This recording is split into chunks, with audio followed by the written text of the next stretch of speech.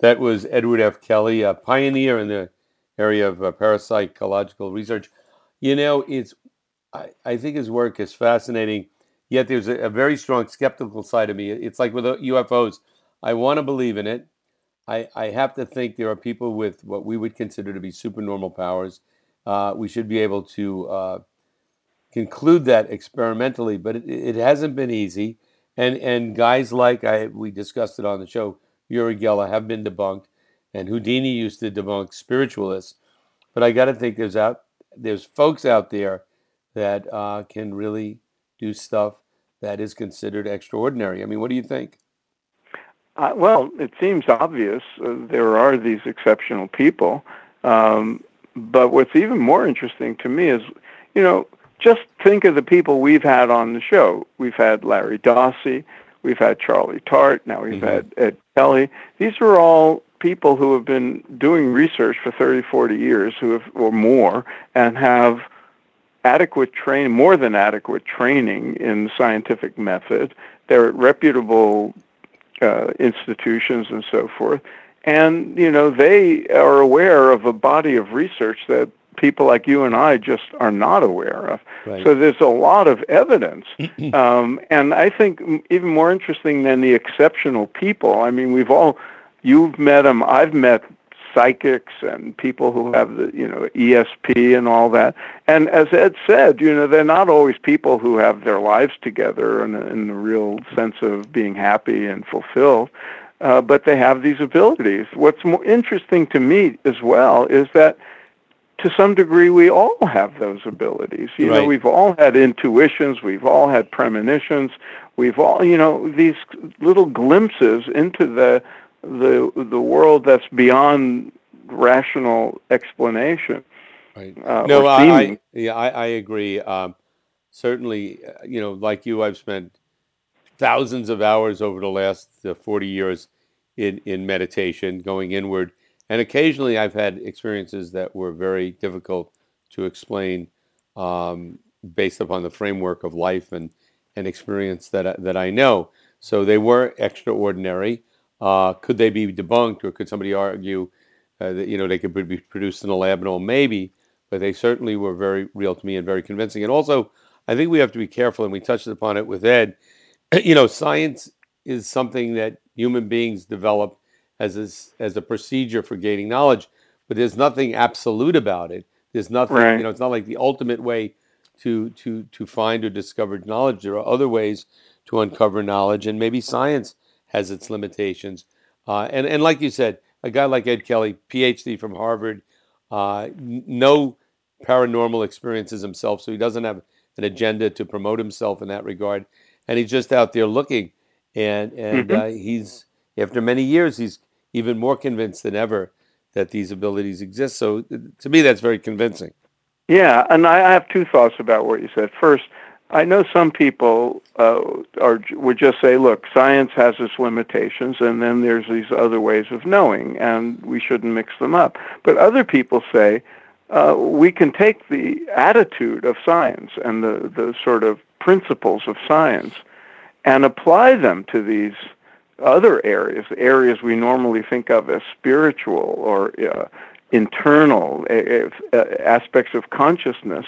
But to do that adequately, we have to expand the definition of what science is so that it includes what we think of as introspection and the inner experience of individuals, and find other ways of being methodical and rigorous about inquiry that don't necessarily match, the needs of materialistic science.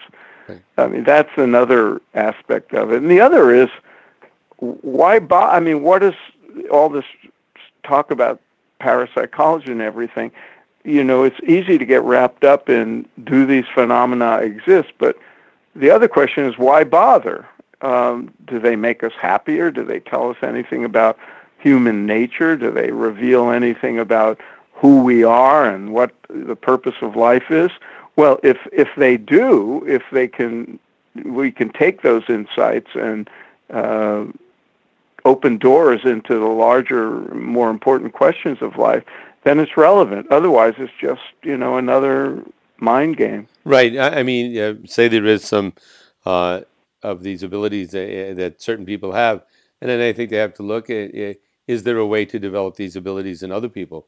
Is there some Yeah. usefulness to be gained by it? I think during the Cold War and the military in the United States and Russia looked into a lot of this parapsychology. There was a movie made about it, and they maybe got mixed results, but they wanted to apply it, to get advantage militarily over other countries and Right. whatnot. Right. But certainly there's better uses for it, and as human beings evolve, certainly some of these abilities may become more commonplace, and systematic ways of developing those abilities may also unfold. And I also think with refined machinery and equipment and whatnot, there'll be greater ability to actually look at it from a scientific point objectively, but the ability to look at it objectively and to prove it in terms of science uh, doesn't, if science can't do that, it doesn't negate the reality of it or Right. people's experiences, direct experiences.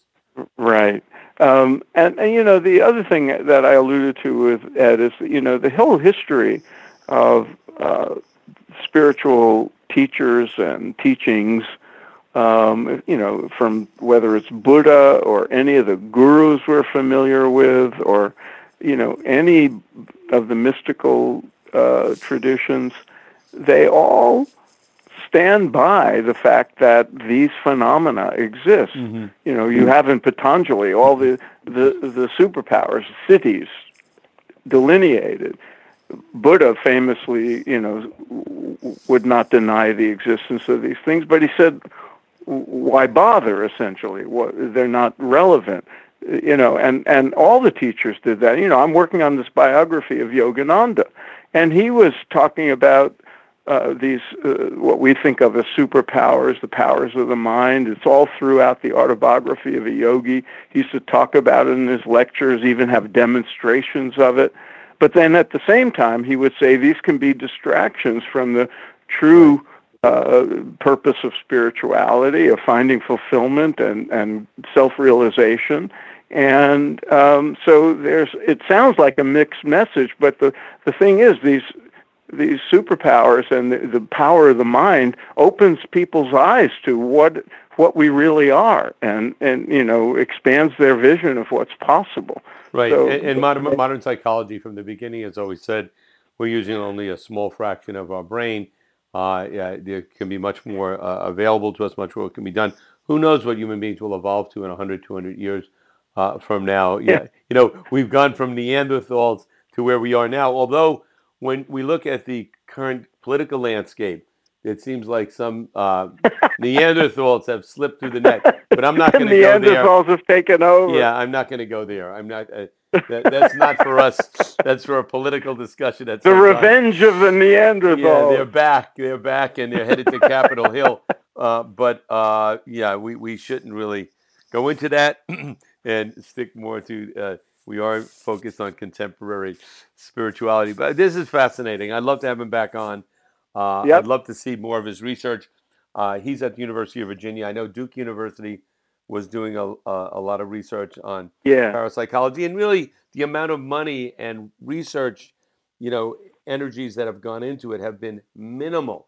So if Minimal. they really got more serious about it, I think we would have a lot more evidence and support. But again, for those listening out there, I'm sure everybody's had some type of spiritual experience or experience of some paranormal event, and can not really explain it to others, but it's very real to them. Certainly, I've had those occasions, and I think like there's got to be something to this.